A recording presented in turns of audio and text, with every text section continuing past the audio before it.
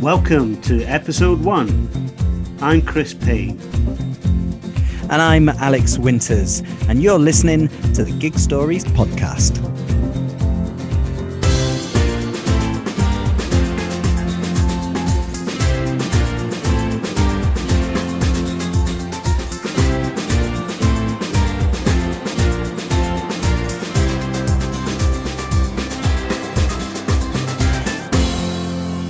So Chris and I are doing this podcast basically because of this year. We don't want to go on about it or really mention it going forward, but this wonderful pandemic that we've all been experiencing prompted us to speak about how much we miss live music and live gigs.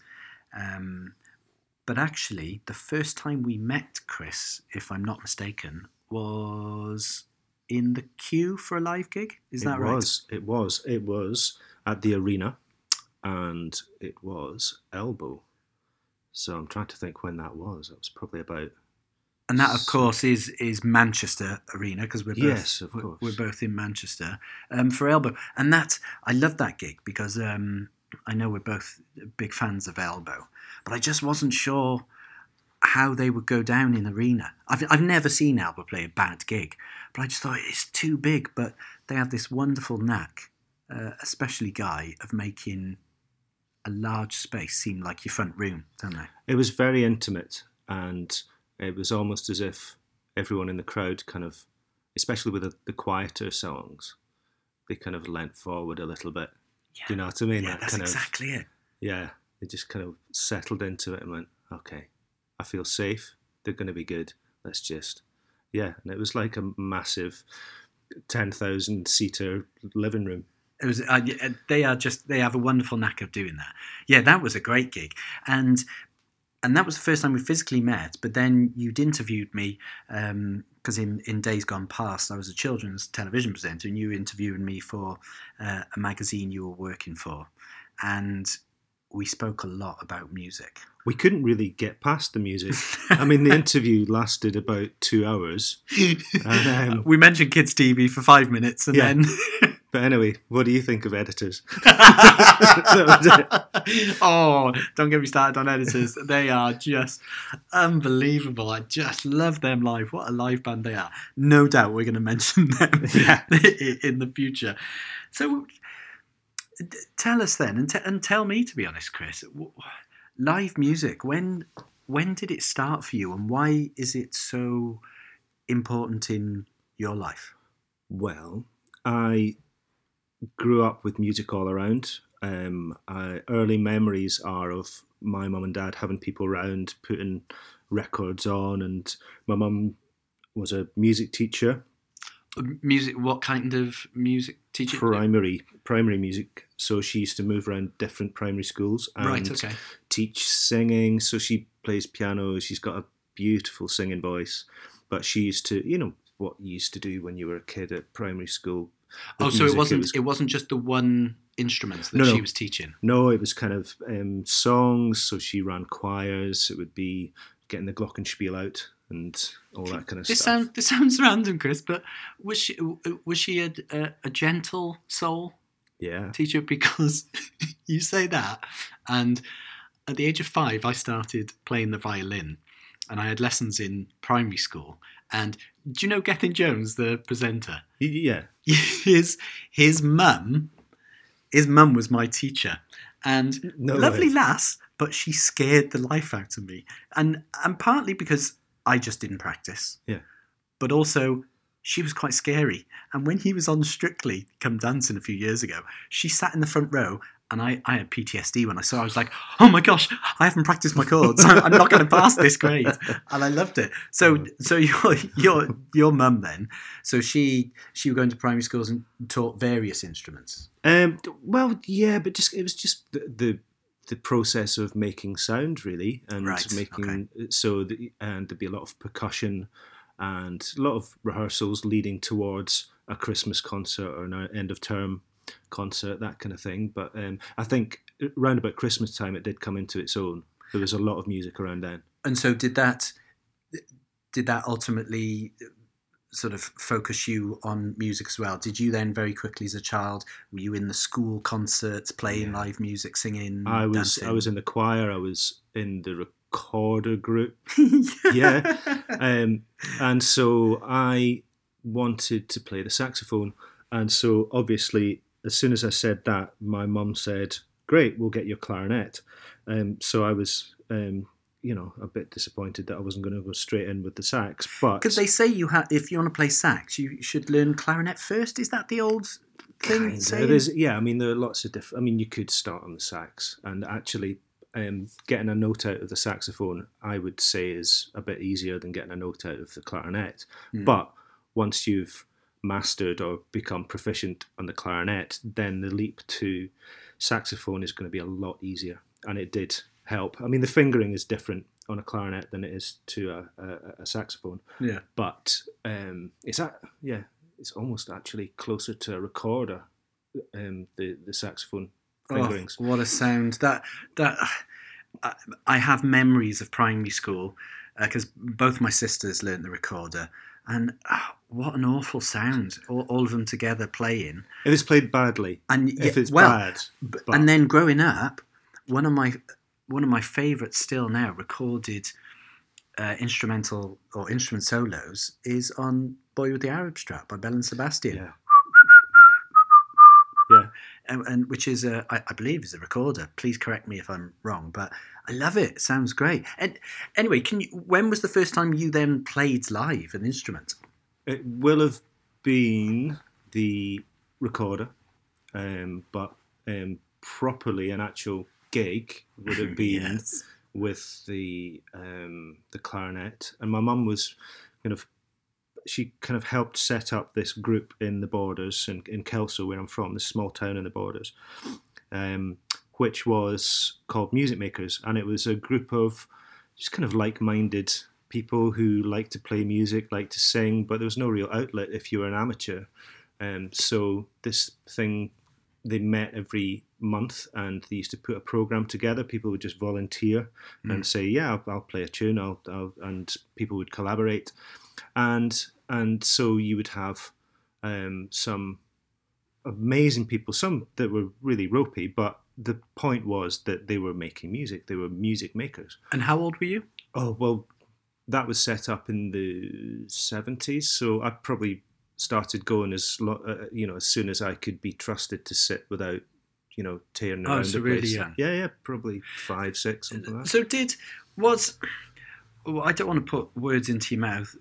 Was being at live music and participating in that way, was that something that you just loved, or was it just something you did? Yeah, there was a real buzz. Oh, there was? Yeah, okay. Absolutely. It was never something that I had to be forced into doing.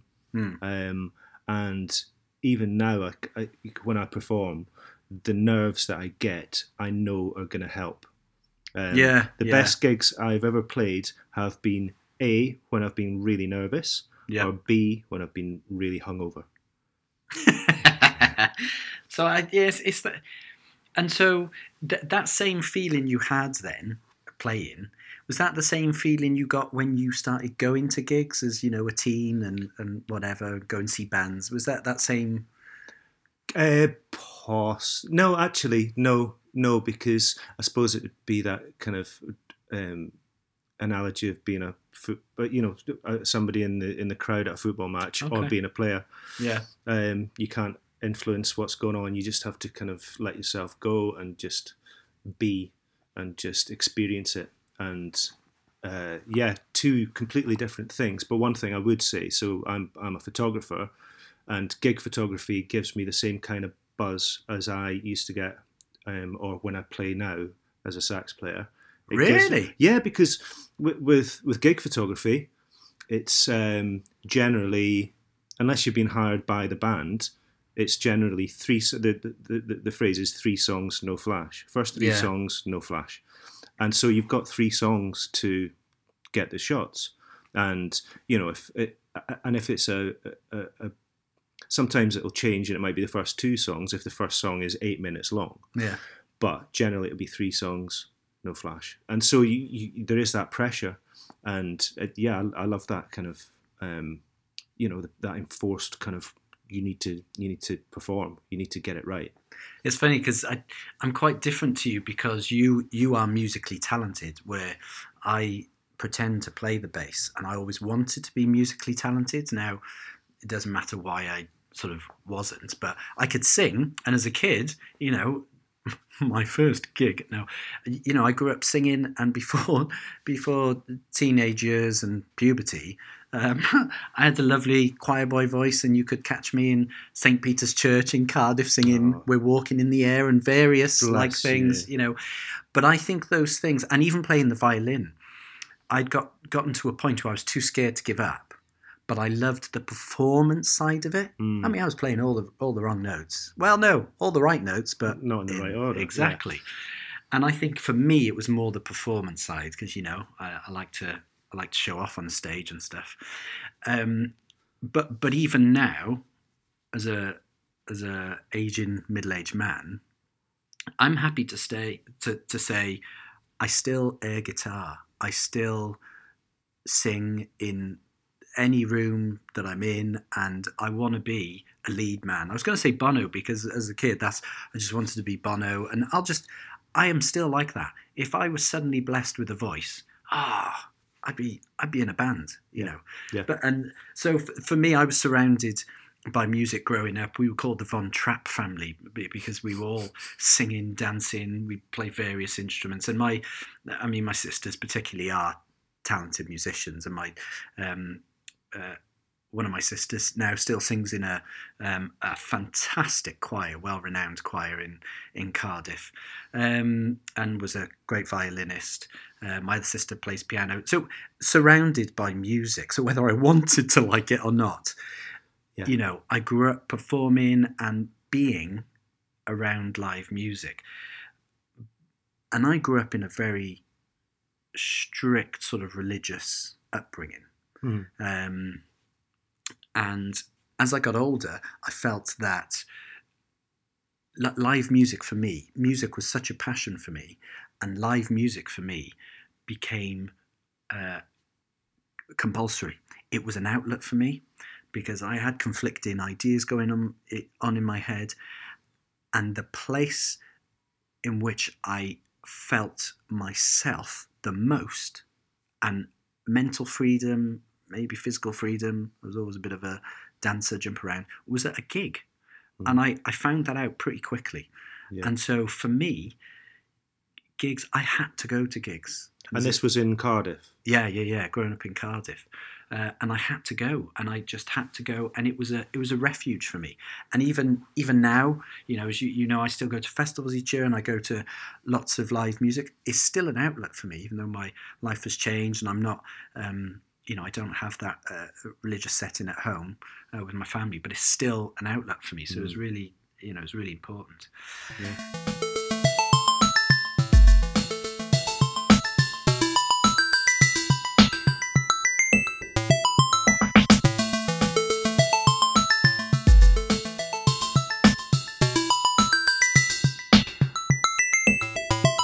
Anyway, that's a little bit about our musical history and our upbringings, and we're going to be speaking about things like that going forward in future episodes with guests, very special guests, and we're excited for you to hear those chats. But also, we will have various features where we'll be talking with our guests and each other about our gigs and experiences, and regular features including Ticket Stub, because both of us, we found out very quickly, Chris and I, we're geeks, and we both have scrapbooks full of ticket stubs.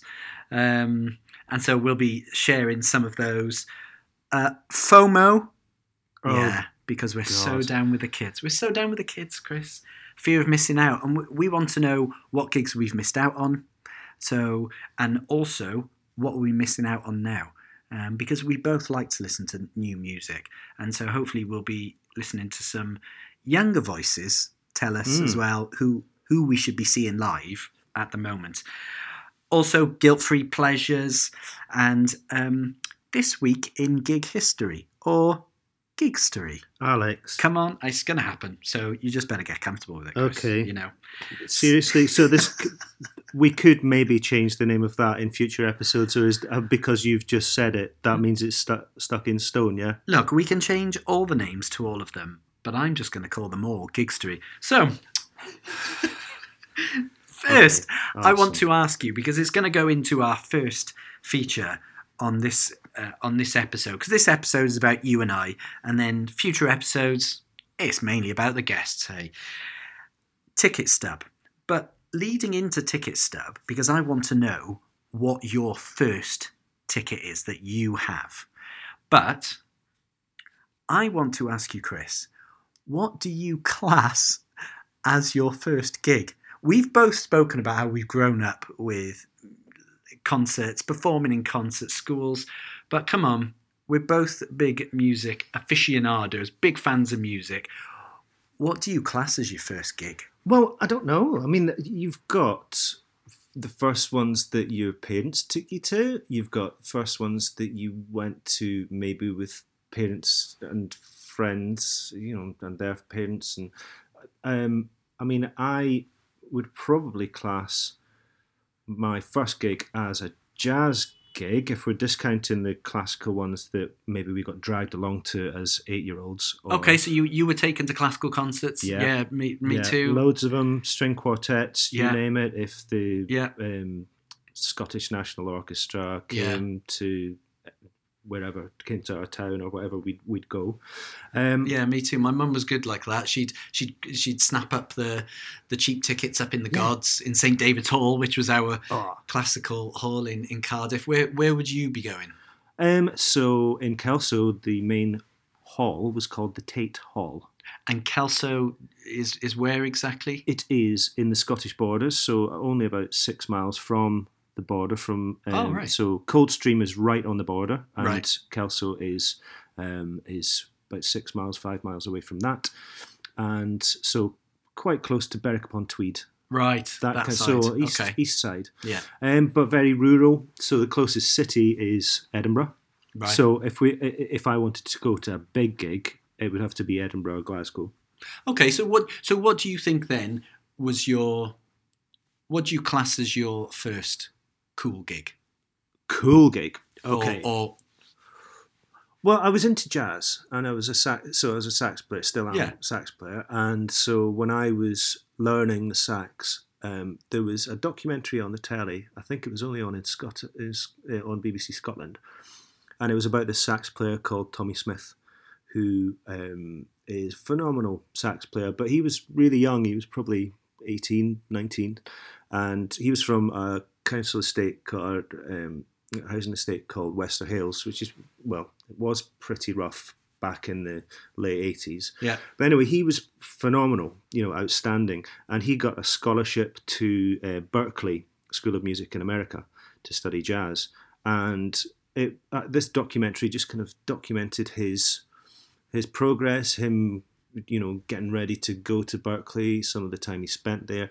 And when he came back to Scotland, he released an album in 1988, 89, called Step by Step.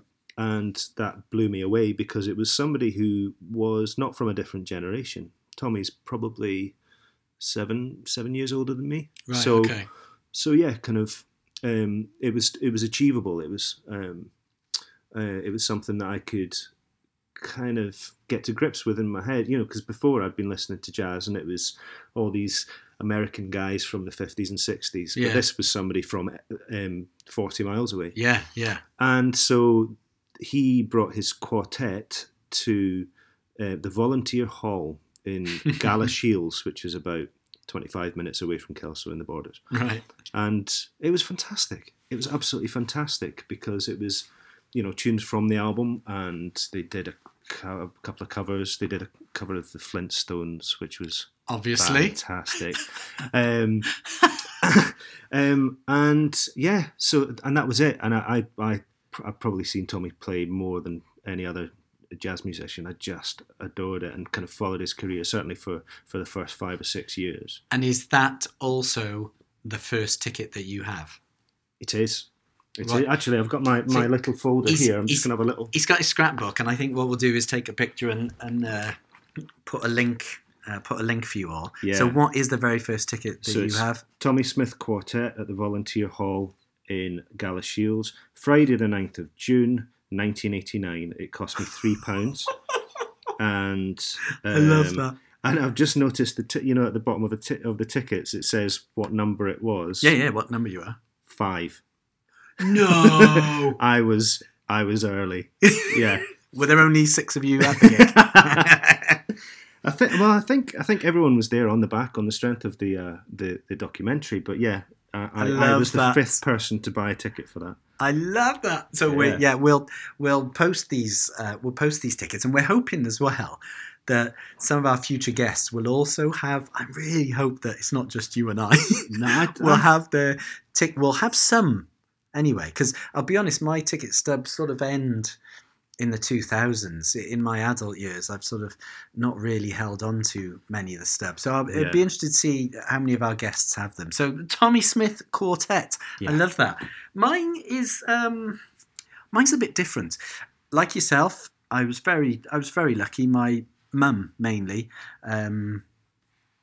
took us to live music, whether that was like yourself, orchestra, as I've said, or opera. But my first gig, now I had to check on this. Mm-hmm. I had to double check which one was my first gig, and because I've got both ticket stubs. Yeah. But I thought, let me have a look. Now I can't physically check at the moment because sadly my scrapbook is in my mother's attic in Cardiff, and because of wonderful restrictions I can't travel there, so who knows when I'll be able to get my book. But I do remember.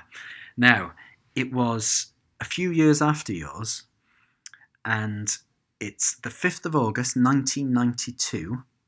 Yeah. My first gig and first ticket stub is Michael Jackson at the Cardiff Arms Park, or the International Stadium, or it's now called, I don't even know what it's called anymore, but most people know it as the Millennium Stadium. Michael Jackson, the Dangerous Tour. And do you want to know what I wasn't sure? I wasn't sure if it was that or if it was a gig at Newport Centre, and you're going to hear that a lot from me because I spent a lot of my time at gigs in Newport Centre, which is a leisure centre, by the way. It was just in the sports hall, and I've had some of my best gigs ever in that hall. And I wasn't sure if it was Michael Jackson or if it was the Shaman. Get in. You're Scottish, your country mates there, Chris. Absolutely. I can move Love every and that was actually 2 months later, the Shaman. So I went straight from Michael Jackson at the stadium to the Shaman at the leisure centre. Amazing. Well, my first stadium gig, it was the same year. Was it 92? It was 92, yeah. I've just been checking my records. Let me just have another. Geek. I love it.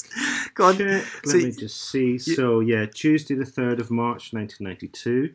Okay. And this was at the SCCC in Glasgow. Now that's the big arena, yeah? Is the SCC the big arena? Yeah. Yeah. And it was Eric Clapton.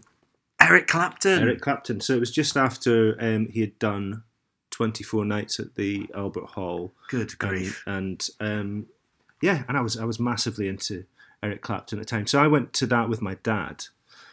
So again, I don't know if that counts because I went with my dad. I didn't go with mates. I didn't go have a few beers and I went with my dad. So I think at a later date we'll talk about our first proper lads going out, and because Michael Jackson was with my sisters. Yeah. But I tell you what I do remember was the build up and the lead up, which I still have for gigs. I remember how excited I was, and the whole day, going into town, getting there early, experiencing the atmosphere, the vibe. Now, I know it's a huge gig, but I still love to do that. Mm. But even at small venues, I was always one of those saddos. I'd like to get there early. I like to take in the atmosphere. This is why I wanted to do this podcast, because, you you can put an album on and listen to a band's music, and that's great. But it's a completely different experience. But going to a gig and listening to them play live, it isn't just about the music. It's about all these other. Some of them are quite intangible things that just make it good. Yes. And it can be about the music that plays before the band comes on. It can be about who you're with. It could be the venue itself, and there's so many different things, and that's something that I want to speak to our future guests about. It's kind of trying to boil it down, or maybe broaden it out. What makes a good gig great? What makes a good gig bad? What elevates it? What can take away? And I'm interested to kind of get to the nub of it. And by the end of this podcast in 2054, we will have an answer. We will have all of the answers. I'm not sure we will. No, but we'll have forgotten what the question is. Yeah, exactly. Yeah. We'll just be rambling on. No one will be listening. We'll just be us with the microphone. We wouldn't have even switched the microphone on. No, we won't know how to. So there's our first gigs. So Tommy Smith and Michael Jackson. Although I should just say that I checked the date, and my first gig actually should have been the Happy Mondays on the Yes Please tour at Newport Centre, which was before Michael Jackson. But me and my mate were going, and our mums would only let us go with my friend's older brother. But he went out, got drunk, and that was it. Oh, so we didn't go. So it should have been Happy Mondays. Yeah, I know. That is harsh. Right then, we're going to move on to the quick fire round. This should be interesting. I can't quick fire anything. So, Chris, last gig. The last gig I went to. Last gig you went to? It was Metronomy.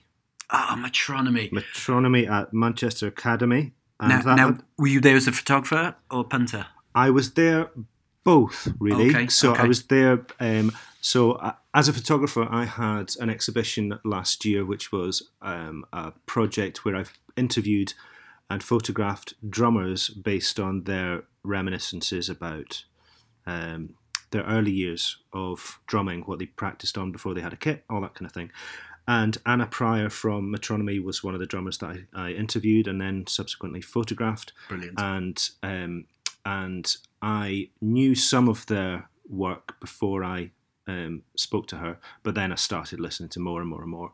And the gig was absolutely brilliant. It was probably my favourite gig of last year, just because the music that I was used to from them was, I'd always found it a little bit cold. I liked it, but it always felt like it was quite clinical and quite kind of, not soulless, but it was, I loved what they did, but it was different to a lot of bands that I'd been listening to. Yeah.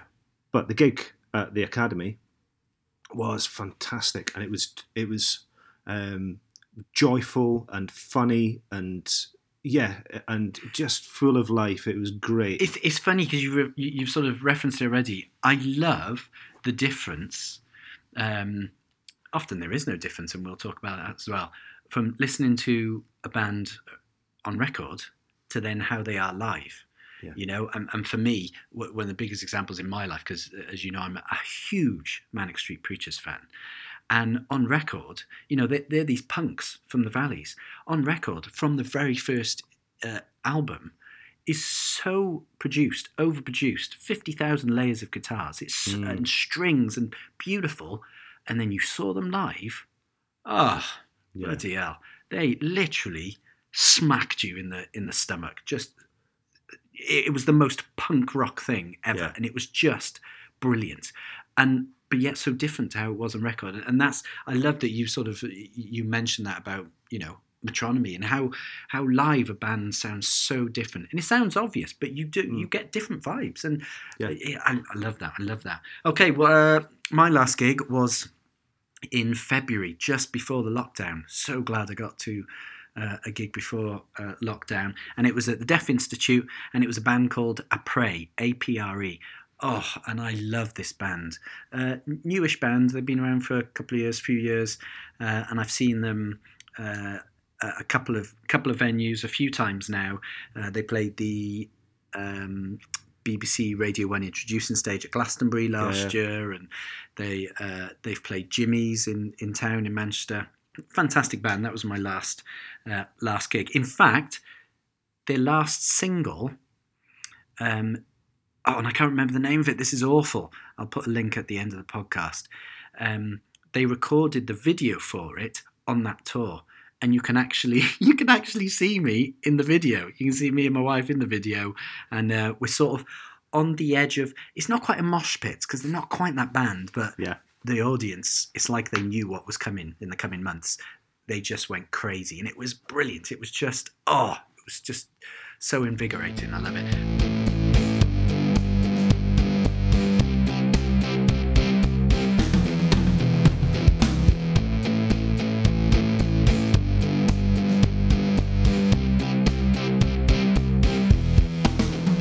So, loudest gig.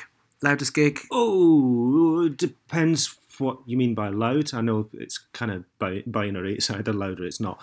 But, go on. That was, gosh, that was loud. There's a band that I photographed. I think I photographed them for the Skinny magazine, and it was a band called Swans. Kind of American rockers, very, very dark, very heavy, and that was pretty loud. Another one was for a different reason was Lee Scratch Perry at the Band on the Wall. His sound system just it made my stomach. Fillings were rattling in my mouth. It was something else. But the actual loudest gig, and it wasn't because of the music that was coming out. It was so at the start when I started photographing gigs, I wanted to photograph all different kinds of music, and I wasn't being snobby about it. Like, let's just do that and see what that's like. Of course.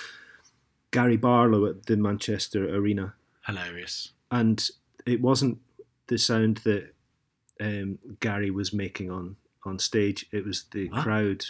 It was the crowd. The crowd! Yeah. So average age was about 55. Mainly women. And honestly, just migraine-inducing. Loudest gig I've been to. Yeah, Gary Barlow, mate. Barlow. I know what you mean. The screams. I've seen Little Mix. the screams. I've seen Little Mix live, and that was similar. Yeah. Okay, well, my loudest gig. It's a close call because, like you sort of have different volumes, don't you? And I've seen Pantera and Sepultura, and that was loud. But actually, I think Left Field on their the first Leftism tour in Cardiff University, which is sort of partly famous because I think there was 2 venues on that tour, including Cardiff University Great Hall where I saw them. The ceiling was crumbling. It was so loud, and those tiles were actually crumbling. Crumbling just purely through dance. Oh, yeah. Just the noise was unbelievable. And that was, what a gig that was. But Left Field, oh my gosh, that was loud. And I'll be honest, The Prodigy, almost every time I've ever seen them, that pushes it as well. Yeah. Not just the sort of individual bass and treble levels, but just the overall volume. Oh, well, when I'm photographing now, I will always wear ear protection, and I know many, a lot of the drummers that I interviewed, actually, a lot of them have got continual, the tinnitus going on. So but actually, I think you can hear it a little bit better anyway with the when you protect earplugs your ears. Chris, use protection. Okay, we're useless at quickfire. Good grief. Yeah, wow. And that's me. 2 more in the quickfire round. Very quickly, favourite venue. So for me, I love the Apollo in Manchester, and I remember going to it for the first time. I can't remember if it was to see the Happy Mondays, or Bjork, which was just incredible. The Apollo, wow. Yeah, the Apollo. But actually, it's got to be back home in Cardiff, Club Ivo Bach, or the Welsh Club. Okay. Just incredible. Small venue, couple of hundred, perhaps, if that. Right. And I've seen everyone there, from bands that went on to big things, like Strokes, saw them there, and also bands that you may not have heard of, local bands. It was just, I love it, and luckily it struggled in the past year or so, but it's been saved. So Club Evil Bar, what's your favourite venue? So the majority of my early gig going took place in Glasgow, and so a couple in Glasgow. So King Tut's Wah Wah Hut, probably about the same size as I'm going to say the Welsh club. Yeah, that's fine. That's fine. I'll learn how to say it in Welsh. Club. Also the Garage. Because I was there so often, but it has to be Glasgow Barrowlands. The Barrowlands, loved it. Man! I've seen so many bands there, from James to Radiohead to Morrissey to Stone Roses. But I was an extra for Taggart in an episode. Of course, because you're Scottish, so you have to. There was a murder. Literal murder on the dance floor. And I was a policeman. In an ill-fitting uniform. Brilliant. Yeah. And also a couple of years ago, I photographed there for the first time. And so that was a bit special, being able to, be in the dressing rooms and photograph it when there was nobody else in the building apart from the band and the crew. It's funny, actually, because a lot of bands, including, my beloved Mannix, all say that the Barrowlands is one of their favourite venues. Yeah. And I think the only reason, I don't know, maybe the Mannix have outrightly said it is their favourite, but maybe they haven't, and they're only saying that because they're in a Welsh venue, and so they have to go, it's probably somewhere in Wales. But actually, I'm sure they've said that Barrowlands is their favourite, and other bands have said that they just love the Barrowlands. Yeah. Now, do you know what? We're hoping going forwards that another feature will be Chris and I actually going to live gigs and reviewing them, but going to venues and crossing off venues that we've not been to. And it would be good if we could start at each other's favourite venue. So we'll go to the Barrowlands together, because I've never managed to get there. And the Garage and King Tut's. Yes. Yeah. All in one night. Yes, all in one night. And I will take you to Club Evil Bar.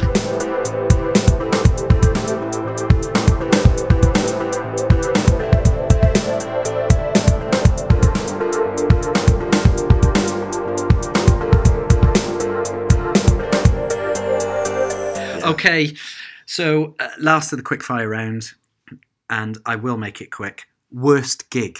Now, for me, this breaks my heart because I wanted to see this band more than anything, and it was Sugar. No. And I love Sugar, and it was the worst gig because the sound was diabolical. You couldn't hear Mouldy Bob. You just couldn't hear anything clearly. It was really loud, but you couldn't pick it. It was terrible. And my friends and I just wanted to cry because we'd been waiting so long. Well, this is another thing. This is another way that a good gig can be made bad. It's just, if the sound is awful, kills it. Absolutely kills it. Absolutely. Because there's no way you can get around that. You can't, you can't forgive it. You can't, if the singer's not on form, there are going to be moments in those tunes where the singer isn't singing. And you can kind of... Yes. Or they might not be heard above the crowd singing. And I remember staring at the guy on the mixing desk going, I'm a teenager, but mate, this is not sounding right. What are you hearing? What are you hearing? Because this is utter cack, but... So what's your worst gig? Well, again, it's about the sound, but also I'm going to go right in there, straight in there. Go on. Stone Roses. Oh. Stone Roses at the Etihad. The Etihad. Yeah. Oh, it was terrible sound. Yeah, but the thing is that Public Enemy's sound, I know they were looking for different things from the sound desk. It's a completely different sound that they have. But Public Enemy were great. Yeah, I love them. One of my favourite bands of all time, and that was really exciting. But Ian wasn't on form at all. I mean, I know his amazing performances are like hen's teeth, but I have seen them before, and he was okay. He was good. But at the Etihad, oh my god, it was bad sound. I think, I just, and also I think I do prefer their first album, but there are tunes from The Second Coming which I absolutely adore, and they didn't play them, and I'm not one of those. We didn't play the one that I like, but they're such banging. When you've only got 2 albums. Yeah, I know, exactly. So, and basically, I think they played They played Love Spreads, didn't Love they? Spreads. But there was no 10-story love song. There was, it made me annoyed. It made me annoyed. We're going to stop there because no one likes an annoyed Chris. That's awful. No. But you mentioned Stone Roses and, look at you and your convenient segues, because that takes us in to the next feature this week in Gigstory. Oh, come on. It's going to work. You will like it. All right. This week in history. This week in gigs. Come on. Right.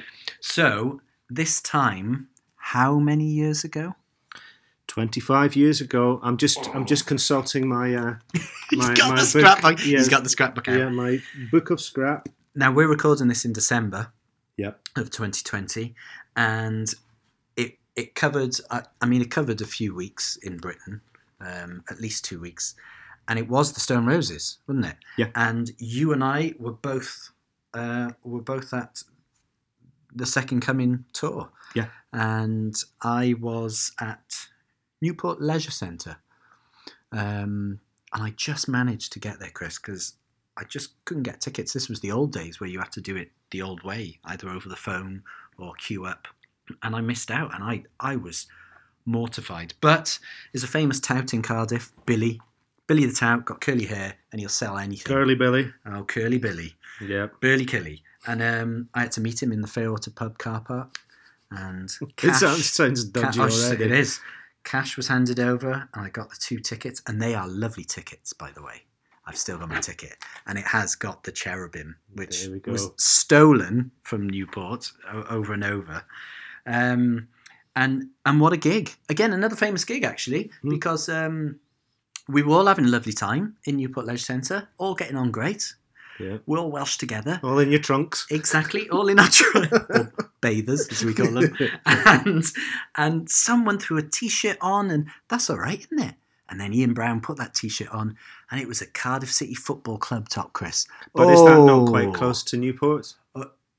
Yeah, but let's put your football head on, because all of a sudden the crowd split into Swansea and Cardiff, and it was a nightmare.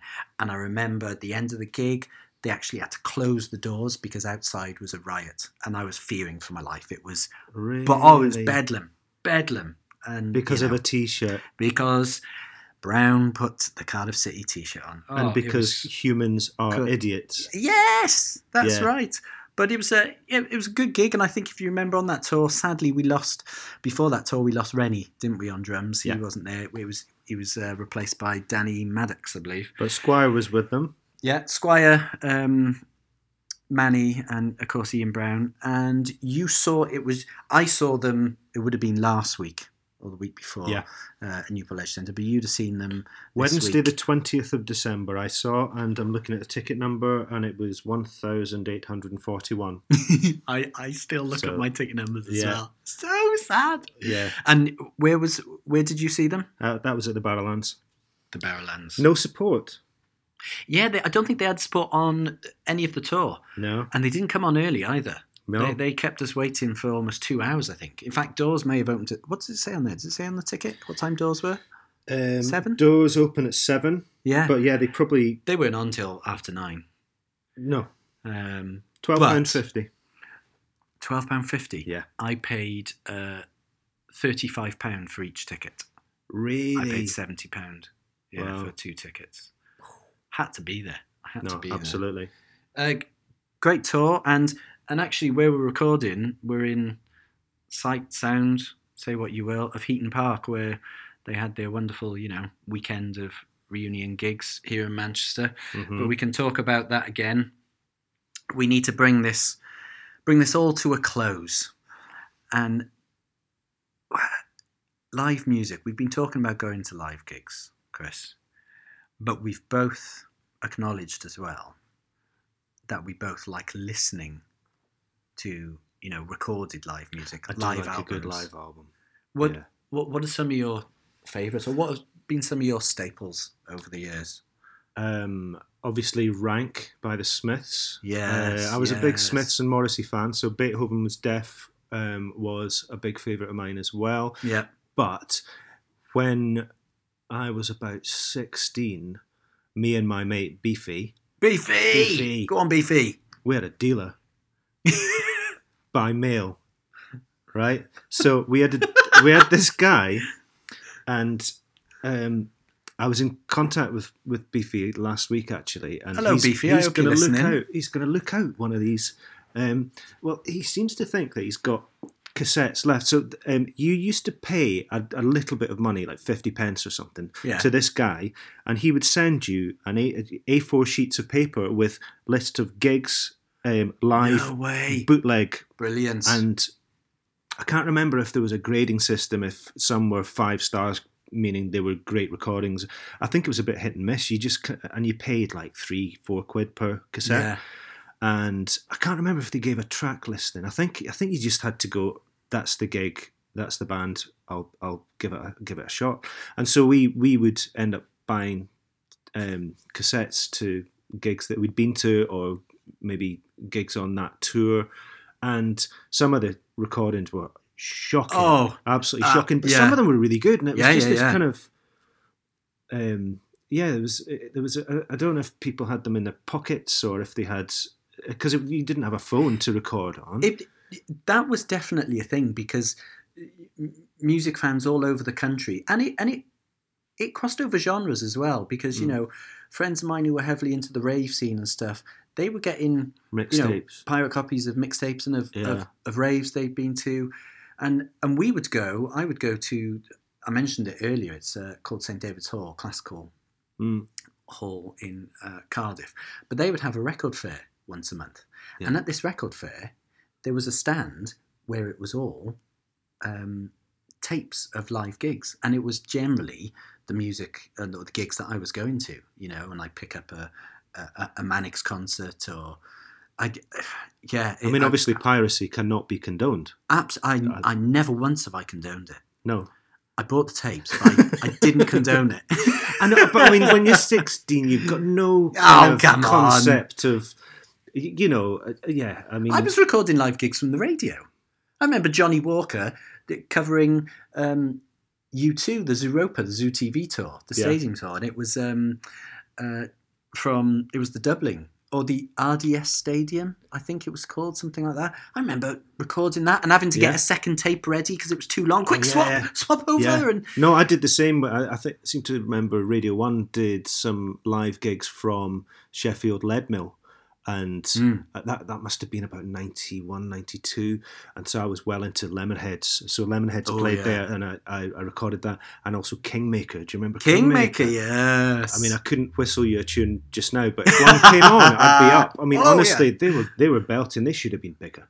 But yeah, Kingmaker and Lemonheads, that was where I was around about 91, 92, I think. It's funny. I love that because I still, walking back and forth to school, I would still be listening to live music as well. Yeah. If it wasn't Some Friendly, which I think I played every day through my teenage life, I was listening to a copy of the Mannix set at Milton Keynes Bowl when they supported Bon Jovi.